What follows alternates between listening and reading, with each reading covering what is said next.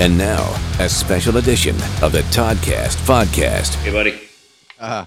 Right on, Dave. Thanks for taking the time, bud. I hear that you're on vacation right now, too, of all things. I am on vacation. Jesus, the guy's doing interviews on his vacation, for crying out loud. There is no vacation in rock and roll. That's right. So how is your camp? Let's get right to it. How's your camp dealing with COVID and all of that, surviving it? Well, Camp Ellefson, we're just, it's interesting. Megadeth, of course, had to shut everything down as far as any touring goes. And that's now been rescheduled for next year. Are you optimistic that the Megadeth stuff will actually happen next year? Who knows? I mean, I think at some point you have to act as if, and you have to prepare and take the actions as if that's going to happen. Because otherwise you just sit around in a pile of negativity and the sky is falling and it's never going to work. And so, I think that's kind of my whole life. I have a bit of a duality with it in one way, because of course, when Megadeth's up and running, that takes up, most of my time, and you really have to fully commit to that. And, but that also is a lot of organizational planning, months, sometimes almost a year out, where that is. And because it doesn't always, we're not always doing stuff. I've found, I think, with my Ellefson solo band, my coffee company, my record label, I've got these other things that I do that quite honestly keep me, creatively engaged in different worlds that I wouldn't just being a bass player in one big rock band. Because I did that for 20 years, and then one day that ended in 2002. The band broke up. And that sort of launched me out. I had two ways. I was either going to be flicked out into the cornfield with the scarecrows and the ravens, never to be heard from again, or, climb back over the fence and roll up my sleeves and get busy and get going, which is what I did. And, I worked artist relations for Peavey. I went to college. I got my degree. I did a bunch of stuff, and a whole bunch of band op things started opening up, and I kept playing. And, so now it's like, I do all of it, I'm in Megadeth and I do all these other things. And I think, at my age, at this point, that it's a very rewarding and creatively compelling life that I have. And obviously you've made the covers album, No Cover. Yeah. And by the way, I was talking to Todd Kearns, and he says before I forget, he says to say hi. He goes, "Oh man, I love Dave. He's such a great guy." It's funny. I knew Todd. Tim Ripper Owens had introduced me to him. He was the singer of a group over in Las Vegas called the Sin City Sinners, and it was him. That's right. Yeah, Brett Muscat from Faster Pussycat, and doing what musicians do when they're either in an off season or whatever's going on. They put things together in Vegas. Of course, there's all kinds of fun stuff like that. So I jumped in and I played with them, and Todd was wonderful. And then, of course, now he's the bass player in Slash and Miles Kennedy's band. But yeah, Todd is just, and in fact, when Frank Bello and I were over, we have our group Altitudes and Attitude. We were on tour with Slash a year and a half ago over in Europe. And of course, we're all big, Kiss fans and stuff. And Bello and Todd were geeking out on Kiss stuff. And we jam some Kiss tunes, and I think that's the world we live in anyway. And I think now with the pandemic and the shutdown, everybody's at home going, "Oh my God, let me out of the bubble. How do I get out?" And, you see all these sort of quarantine jams on the internet. And, the covers record for us, No Cover, the way that started is, we already have the Ellefson solo album of original material done, and we're going to put it out in October, and all of our touring has been pushed back to 2021 as well, and we're acting as if we got Japan, Australia, a Europe run coming together for spring next year, and so we thought, let's move the original album back, because that needs to be supported and toured. And then literally at the same time, me and Tom Hazel were on the phone, and we said, why don't we do some more covers and do a covers record? And, started with, well, maybe it could be an EP. And I think now we've got like 15 or 16 songs that we did. And now it could be a double album. Yeah, exactly. And it will be actually. What if we press vinyl, it's going to have to be, because, the amount of content. But, what's fun about that is it's us going back in time. When you break out your records, at least for me, when I'm a kid, when I go back and I break out Iron Maiden, Kiss, Sweet, all my stuff I did, Styx records growing up. it's like going home to eat mom's comfort food, it's like comfort music. And I think in a time like this, people need comfort. And it's funny that when we started reaching out to people, and we just happened to be on the phone. Tom was on the phone with Charlie Benante about a completely different issue. And he said, hey, you want to play in a couple songs? So he jumped in, and Jimmy DeGrasso and I have been friends for years. And, so just all these people, Dave McClain, Dave Lombardo, just these random people just kind of happen to appear, in your life on a day that you say, hey, you want to throw down something on this record we're doing?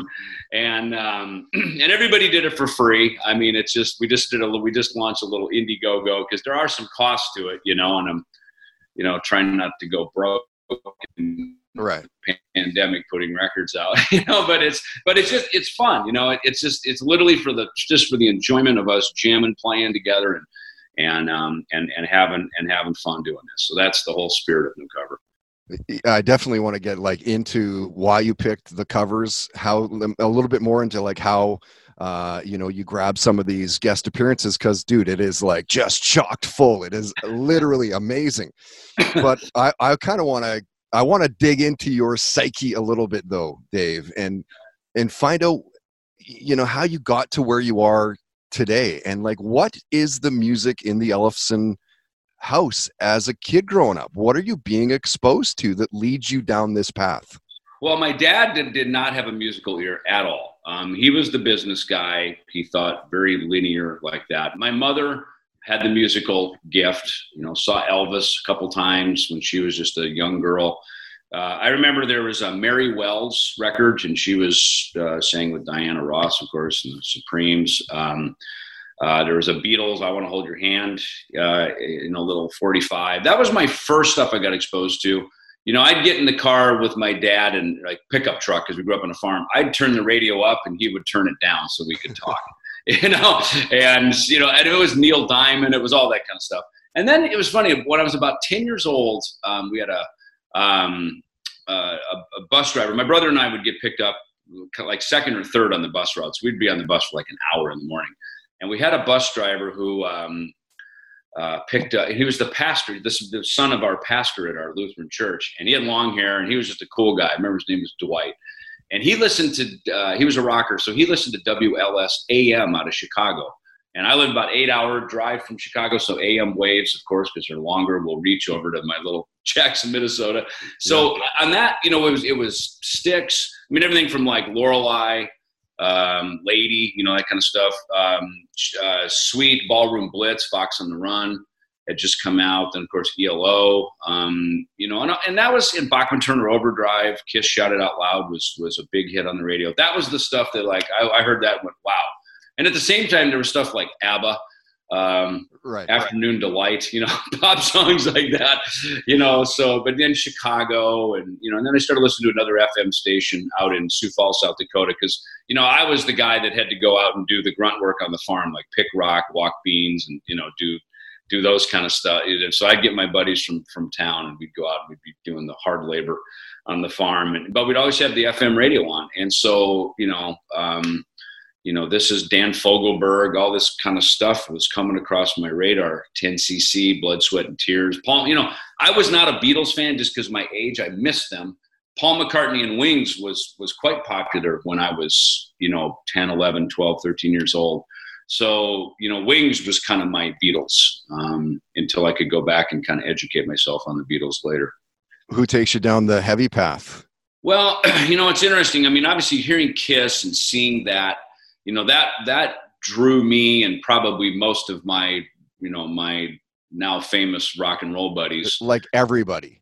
Yeah. I mean, everybody from Todd Kearns to the Anthrax guys, to Mike Portnoy, all of us, we all seemed to, that spoke to us. That drew us in. There was something dark. There was obviously a fantasy involved with the whole Kiss thing with the creatures and their whole mystique. And that, that obviously, that was a big thing for us. That really drew us in to this fantasy world of rock and roll. And I think we all lost ourselves into that. And that is why we are here, quite honestly. And it's funny that, then I would move to LA upon my graduation, meet Dave Mustaine, we start Megadeth, and Megadeth is the opposite of Kiss. It's stripped down jeans, t-shirts. It's more like the Ramones or something, where it's very just, kind of high energy, jeans, t-shirts, leather jackets, it's the opposite of Kiss. Yeah. But it's interesting because I meet a lot of people who say they're inspired by Megadeth, and they don't sound anything like Megadeth. Some of them are even pop musicians, Post Malone, guys like this, And so I like, that when people are inspired by my music, our music, and they find their own voice and their own path to do their own thing. Has Dave Mustaine changed much in the way that he approaches music since you met him? Not at all. Not one bit. Yeah. He's pretty much the same. And I admire his tenacity and stability in that area. Dave, is a very different band, because when Dave and I met, we would sit around and talk about, the idea was conceptualized before we even played a note together. I mean, Dave was writing a song called Megadeth, which was then retitled Set the World on Fire. And it didn't even come out until our third album, So Far So Good So What. That was the very first song that Dave had written post Metallica. And I met Dave, literally like 6 weeks after he was out of Metallica. So it was a pretty fresh wound. Dave was really very kind of introspective on his life and kind of looking at things of what had happened. And I think he was kind of considering his options. He kept saying, he goes, if this thing doesn't work out, I'm just going to go into computers, and I'd be driving. I was the only guy that had a car. So I'd drive everybody around, and Dave would ride shotgun, and he'd always turn the radio on. In LA, it was KLOS and KMET.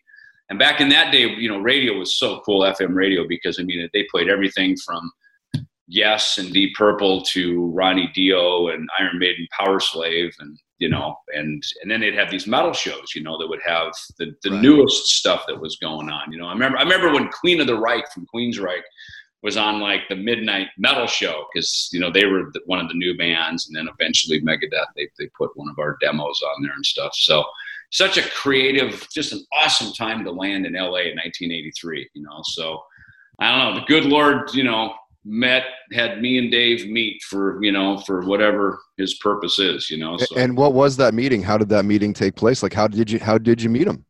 Well, first, me and my buddies were just looking for some place to buy some beer and cigarettes. That's why we knocked on his door, because he lived right up above us. And we saw him walking around in the apartment building.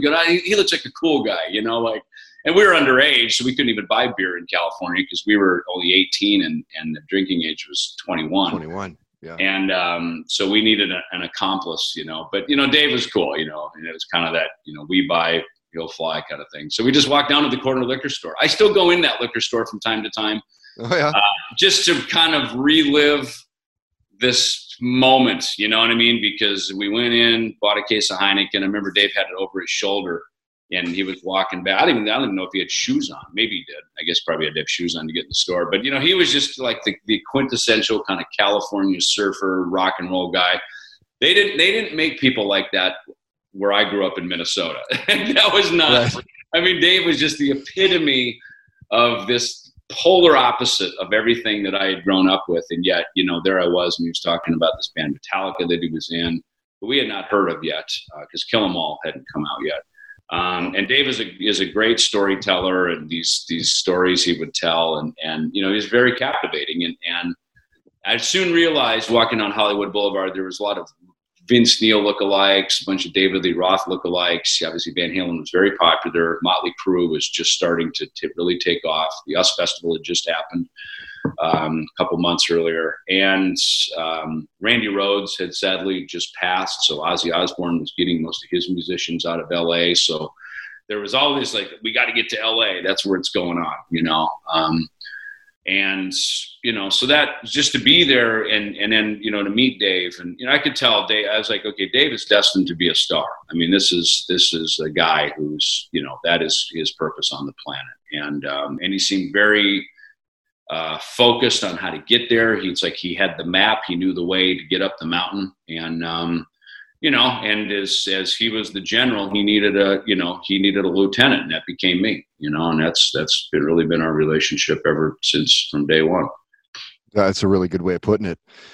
I'm curious, what was your first concert? My very first concert was Kiss on the Rock and Roll Over tour, February 6, 1977 at the Met Center in Bloomington. Remembers the date. Well, and what's funny about it is I just saw, I've seen Kiss a bunch, and of course we, performed with them and done shows with them as well. But I went to go see the end of the road tour when they came through Phoenix early last year, I guess. And I bought a T-shirt, and it had the Kiss Destroyer. It looked like the T-shirt I bought at that show in 1977. I didn't know bootleggers, but I bought a shirt outside from a bootlegger, and it was a crappy shirt. You wash it once and it falls apart. Yeah. And I was that kid. I didn't know. And so I bought this shirt. And so at the end of the road tour, there's a shirt that kind of looked like that. It was the Destroyer cover, and on the back it had a bunch of tour dates.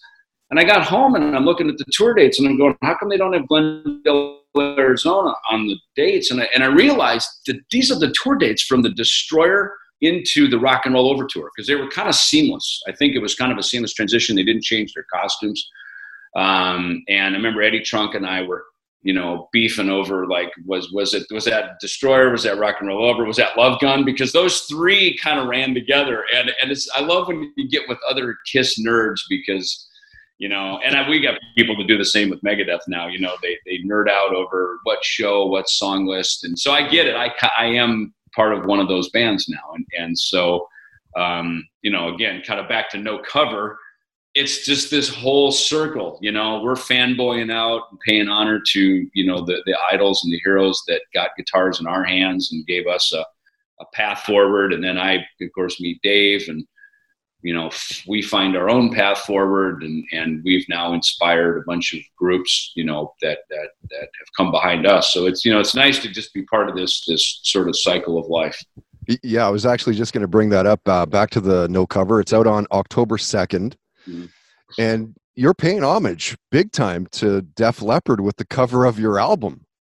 Yeah. Talk about how they played a part in your musical life. Def Leppard is probably the one band that brought this life that, I now live in and work in, brought it right to my turntable and made it possible for me to do it. Like I see behind you, Led Zeppelin, Stairway to Heaven. Led Zeppelin, The Who, Kiss, these are mythical figures on some magazine cover. It was a dream. It was a fantasy. But what's the reality? How do you get there? I remember even going to see Kiss. And when I saw them, in my mind, because I was always the guy in my bands that I bought and owned the PA. We built the lights. My dad helped me get a trailer and a van and dedicated one of the sheds on our farm, insulated it, put a furnace in it so we could rehearse, So I was really, the nuts and bolts guy that really, kind of held this stuff together. When we had to do promo kits and photos and demos, I was always, the guy, helping put that together on the phone with the booking agent. So when I saw Kiss, even though I was only 13, I went, I got to figure out how to do that. It's like watching airplanes take off. When I moved to Scottsdale in 1993, I took some flying lessons, because I was like, I got to figure out how these planes get off the ground. Like, how does this work, And I only took a couple lessons. I realized flying is not for me. I'm better as a passenger than a pilot. But I just needed to know, And I think that's been my lifelong pursuit is, how did Kiss do that? Like, how does that all work, And I've kind of figured it out now. But there's always something ahead of you, and we play with AC/DC, obviously Metallica are massive. You see U2 or the Stones, and you're like, there's another level. Like, how do you scale that last summit up there, of the top of the mountain? And, so I think that is always very compelling. And Def Leppard, because On Through the Night on the back cover, I could tell they were on tour with AC/DC. Because of how the Malcolm's Marshall heads and the SVT heads were set up next to the drum riser. That was kind of the either Highway to Hell or probably the Back in Black tour, right? And I look at it, and Rick Allen, the drummer, was I think 16 at the time, and they were all young. They were all like, Joe Elliott, I think, was the oldest one, and he might have been 19 or something. And so I remember when the drummer in my band brought it into rehearsal. He goes, because we were at that time starting to get into, the first couple of Maiden records, Motorhead, the new wave of British heavy metal. And when that Def Leppard record walked in the door, man, Def Leppard, it's like, I can do this. If these guys are this young and I'm that age, I think I was 15 or 16. I was like, you know what? I can freaking do this. And that's why that album holds such significance to me. And Wasted, which is what the song we cover, is a song I played growing up. And in fact, when Dave played me Mechanics, which Metallica amended it and then released it as the Four Horsemen. But when Dave played me the Metallica No Life Till Leather demo, like the cymbal chokes,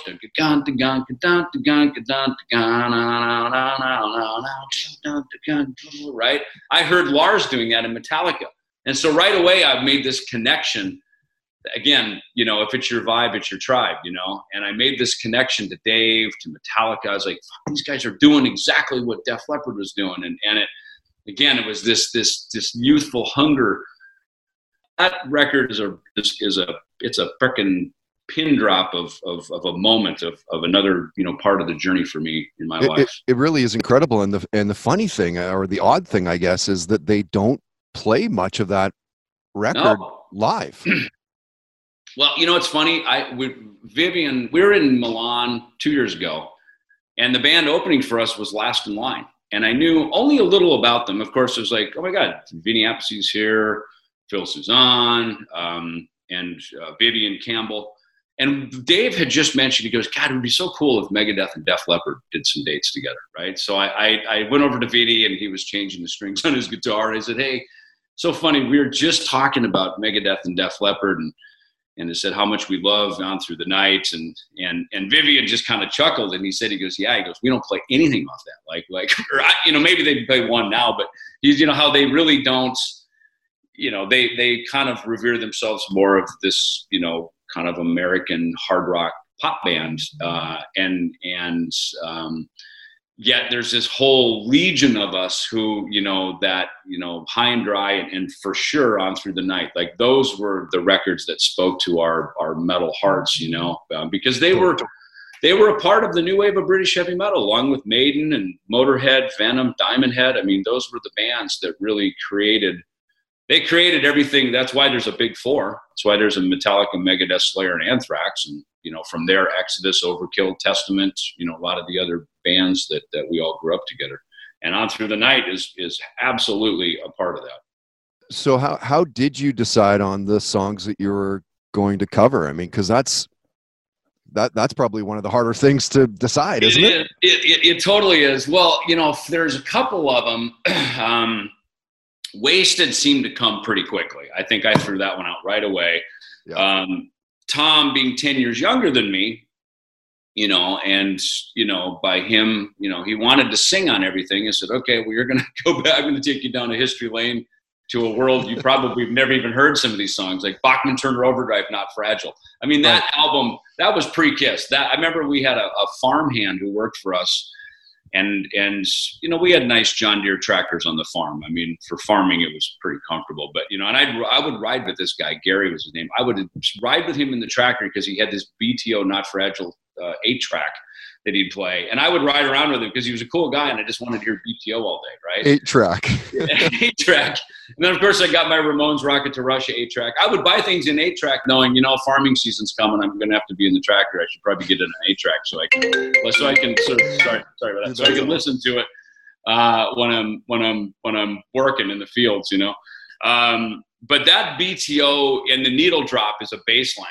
And that's what I was like, that's a bass. And I remember the gatefold record, I opened it up, and inside there's a picture of Bachman Turner Overdrive, and Randy Bachman's got a Strat, Blair's got a Gibson SG, and C.F. Turner, the bass player, who's also one of the singers, has a Rickenbacker Black and White 4001. And I went, and it was long, it had fat strings, there's only 4 strings. It's like, you know what, I want to do that. That looks cool, So I didn't know how to play it, of course, and I didn't really even know the role of it. I just heard it on that BTO, again, needle drop on song 1, side A, Bachman Turner Overdrive, and it's like, that's freaking awesome, man. So, wow, you are a full-on music geek. I am. I really am. It's amazing, like the stuff you remember, like the tours of this or whatever, and like what they're wearing and what they're holding on album covers. And oh yeah, I mean, it's like that's I get it. When Megadeth, when we did the Rust in Peace 20th anniversary, we in the late 90s we did an auction and we sold off a ton of our gear that we had because we just had a bunch of it and it served us no more purpose. And so we sold off like the Peace Sells backdrop, we sold off the Rust in Peace backdrop, and Dave had stayed in touch with, or he knew, or someone in our organization knew the girl who bought it up in Hollywood. So when we did the tour, we got that backdrop back from her and we actually used it. Eventually it started to shred and fall apart, so we had to have a new one made. And, that's why I went, I made sure I had Jackson guitars, the Harkey amps, the, stretch jeans, the same wristbands, because I get it. I mean, when I went me and Marty Friedman were second row, dead center when Kiss did the 1996, the reunion tour, right? Okay. And because we have a friend at the arena in Phoenix, Marty lived there at the time. So we went down and we were second row, like a couple of kids. And part of you, okay, now we're older and we're professionals and we know how Kiss does this, so there's a part of you that you're taking you back, Kiss, it was basically the Kiss Alive 2 costumes. And so part of you just goes back to, again, I'm 14 years old, Kiss Alive 2 just came out. I'm just remembering the emotions of that. There they are. They're freaking 20 feet from us. And yet at the same time, I'm going, oh yeah, the guitar tech's over there and the monitor console, and they got the lighting. I know some of the workings behind the scenes, So when we did the Rust in Peace tour, it was important to me that our fans, whether they were, my age and they had seen the original Rust in Peace, or in a lot of cases, they were teenagers up against the barricade in the front row, coming out to see the mighty Megadeth play this legendary album that they've been hearing about, probably from their parents and their friends. And there they were. It was important to me and to us that we recreate that as close to the original feeling and the look of the stage and everything about it that we had done back in 1990 and 91 when that album came out. So, the music business is an emotion business. We're into displacing emotions and getting people out of day-to-day routines in life and taking them off down into journeys and remembering eras and parts of their life with our music. That's really what our job is, I think. 100%. Is it weird to be releasing a record now? I don't think so. I mean, there's been a ton of this stuff obviously online. Charlie Benante's probably done some of the more adventurous. Him and Alex Skolnick have done a couple of the more adventurous, like, kind of Zoom or, the Foursquare jams on the internet. I think for us, because I think this is something we really want to have that lives forever, us doing these songs. And now as I'm hearing the mixes, I'm hearing them, I'm going, man, okay, we stayed true to the original parts, the original arrangements. It's almost as if like we did a version of Free Will Burning by Judas Priest. And it's almost as if Judas Priest went back in the studio and recut it with modern day guitar tones. And, cool. And that's what I want it to be. It's almost like, if Def Leppard went in and recut Wasted today with all the technology and everything sounding as badass as it is today, that's what I want it to sound like. And it's fun to go to, because when I was 14, I 15, playing Wasted, that was all the better I was. Now I've had my own experiences, so I can come back. I think all of us in our band, we can come back and play this stuff because we're, our skill set is pretty advanced now since we've been making records and touring for all these years as well. I guess it's easier to release like a covers album as opposed to the full length that you have in the can. Like you need to tour that full length, right? Whereas it would be fucking impossible to tour, would it not? This covers album. Well, here's the other thing too. So as much as, look, obviously, when I'm in Megadeth, we come out, the battle's half won because people are already there to hear our songs. They know what we're doing. But when I go out and go out and do an Ellison solo thing, I'm obviously playing some new original material. And you know what that's like to hear new original material. And I think the songs are good, and I think it gets people's attention. But, throwing a cover in once in a while also keeps people attracted and kind of keeps them from, taking too many pee breaks during the show, right. Because it's like, oh, I know that song. Oh, wow, check it out. They're doing a cover of that song. Dude, so I think totally. Like especially when it's a band that you love, like Megadeth doing any cover Yeah. is like, what? And we've done a bunch in there. And again, the way, Megadeth would do a cover, we very much personalize them. We very much make them our own. I think with the No Cover album, it's about, obviously making it our own, but in modern day version of it. But also there's a feeling, I think, with all of us to keep them true to some of the original spirit. And like, for instance, you're asking about choosing the songs, I picked a Sweet song that Todd Kearns is singing on, because we were sitting there going, because right away Tom was like, dude, I can't sing Sweet. I said, I know. Look, we'll make it work so that you're on it in some manner. But there does need to be, that's a pretty particular voice. And so Todd's name came up, and I hit Todd, and right away he goes, Sweet harmonies, the harmonies of Sweet, challenge accepted. And, then he starts sending it back. Another one was Sheer Heart Attack by Queen. Okay.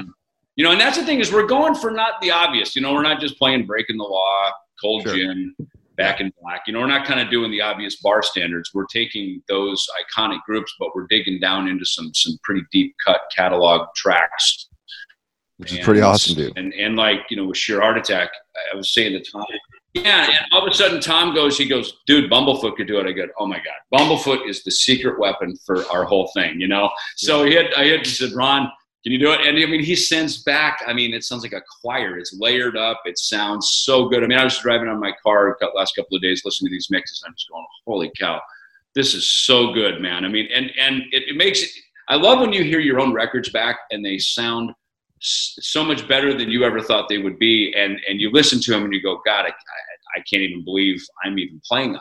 Because it's and that to me is me singing everybody else's praises around me, because I've been very fortunate enough that a bunch of really great musicians and really cool people want to hang out with me, and they take what I do and what we all do together and just take it to the frickin' stratosphere, man. Yeah. So it's to hear Doral Pesh singing on Sheer Heart Attack is frickin' unbelievable, Amazing, dude. I cannot wait. We cannot wait as fans. We can't wait for this album to come out. I want to respect your time, man. I was told I had 20 minutes with you. I'm over half hour now.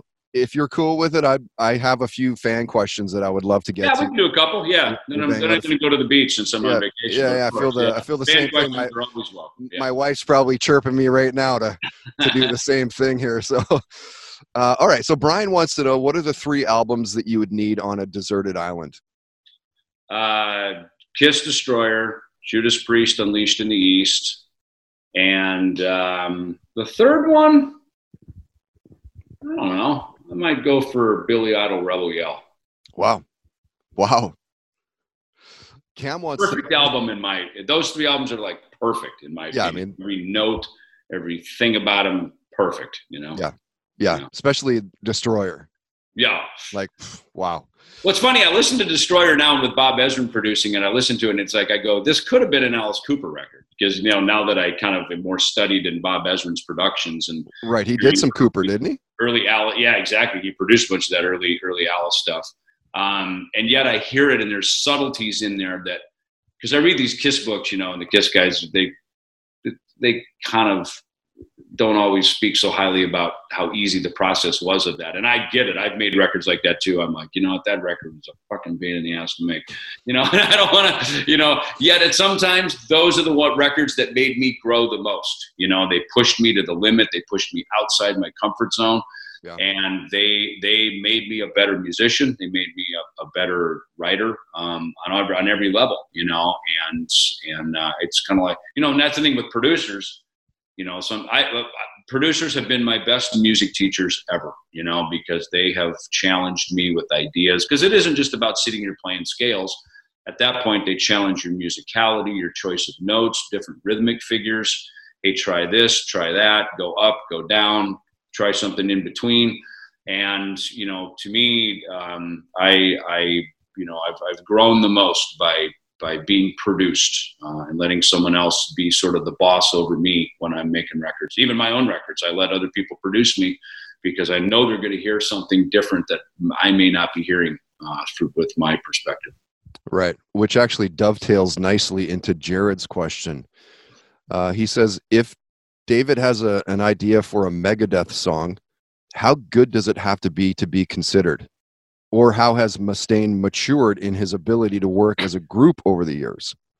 Well, I think I think certainly you can hear and you see it on the writing credits, the collaborative eras, especially Countdown to Extinction, Euthanasia, even Cryptic Writings. And that's because that lineup was together for a few records, and we started to figure out how to work together. And that's a big part of it is being able to work together as a group. And everybody has strengths, everybody has weaknesses. And I think if you sort of tap everybody's strengths, you hear the best of the best. And that's always what you want to try to get in any team setting, and certainly in a band. And, quite honestly, with Megadeth, it's like Dave writes amazing riffs. We don't need 3 riff writers. Like Dave writes some of the best riffs in the world. I write good riffs too, but if they sound like Dave, well, Dave and I always had a saying: if we both agree on everything, then one of us is unnecessary, right? Sometimes you need the conflict, you need the disagreeing, because it presents a different way to look at something. I'll come in and I'll write. I try to bring things into Megadeth that the other guys wouldn't do, I guess is what I'm saying here. Long story short is I'll bring in some kind of clean guitar arpeggiating thing. I'll bring in maybe a vocal idea. I'll bring in a lyric. And so I try to bring things in that traditionally aren't things maybe Dave or Kiko would come up with, or Dirk in this case now, right. Because that's a piece that Megadeth doesn't have without me, and I think when we kind of really we stay in our lane. We always say that over here in Team Ellison: stay in your lane, do what you do, and be great at what you do in your lane. That then you help the group sound, better by you being there. Right. All right, Dave. 2 more, and I'll let you get going to the beach here. So Cam wants to know, who is your favorite superhero and your favorite superhero movie? If you could have a superpower, which power would you want? God, when I was a kid, Superman and Aquaman were my guys, right? So I'd say probably Superman, just because he can fly and he always got everything. Yeah, he always had the girl, with Lois Lane, right? So Clark Kent, and I think in a lot of ways we're all like that. We're sort of the dweeby dude until we step in on the phone booth for Superman is probably the stage for us, and you get totally the superpower. A great analogy. Totally. Yeah. And the trick is to take the cape off when you get off the stage. You know what I mean? Because right. When you're not on the stage, you can't fly anymore. You got to remember the limits of your superpowers. Exactly. So I think that's probably that one. That would be my superpower. Have you got a favorite movie? It's hard to say favorite. The Pulp Fiction stands out as one of the more twisted favorites. And at the same time, I remember a couple that always stuck with me. Is I remember going with my brother and a couple friends when I was a teenager, just over the border of Minnesota, down kind of heading towards Spirit Lake, Iowa. There was this movie theater, outdoor movie theater, and I remember watching Alien. And when the alien stuck on the guy's face, just scared the living daylights out of me. I was just a kid, Yeah. Well, that, I think, probably the first Friday the 13th. Those are the ones that scared me. The scary ones seem to stick with me the most. Yeah. What are you binge watching lately? I just watched, so I finished Mad Men because I never saw it. I guess I was on tour and busy. And then I watched House of Cards. House of Cards. House of Cards is frighteningly real, I think, in some ways. Oh, right. Wow. And then I watched Dead to Me on Netflix. Is that the Ricky Gervais? Christina Applegate? I think that's Dead to Me. That's right. I think that's what it's called. Yep. Yeah. Then I watched The Righteous Gemstones. Great show, right? Amazing. And then I'm kind of going back. I think pre-Righteous Gemstones was Vice Principals. So I'm watching those, and those are HBO. And that's the same guy that did. And did you get into his Eastbound and Down? I have not. Is that dude? Fucking write this down right now, man. Eastbound and Down, like that is. I love him. That's the thing. I kind of like musicians. When I get into an artist, I'll kind of track with them. I'll buy their back stuff. I'll kind of stay with them to see where they're going. I'm like that directors, actors, I'll kind of track with that and sort of stay along with it. Obviously I've watched Bradley Cooper movies. I love Brad Pitt movies. They're our current heroes, but they make great films. I love them. Right on. Yeah. Dave, thanks again, man, for taking the time and joining us here in Vancouver, Canada. We're looking forward to the Ellefson covers album. Who would have thought, man? That's insane. Yeah. Kind of a random left turn, but why not? Love it though. Love it, man. I can't wait to hear it. October 2nd. And then realistically, I guess the full length will be out probably next year. Yeah, next year, first quarter, second quarter, something like that. I mean, we'll kind of, because we're putting it out through Combat, which, I own and we run internally, we could kind of frame it, a little bit around, touring coming up and look, hopefully things start to open up. Number one, everybody's got to be healthy and stay healthy as the world turns, if you will, and as things hopefully open up in live music, So, but yeah, I'd say probably for, again, first, second quarter, something like that. We'll be looking to put out the Ellefson full length, which will be the original material. Deadly. Dude, thanks again, man. We'll see you online. Yeah, you're welcome. Subscribe on iTunes at Toddcast Podcast.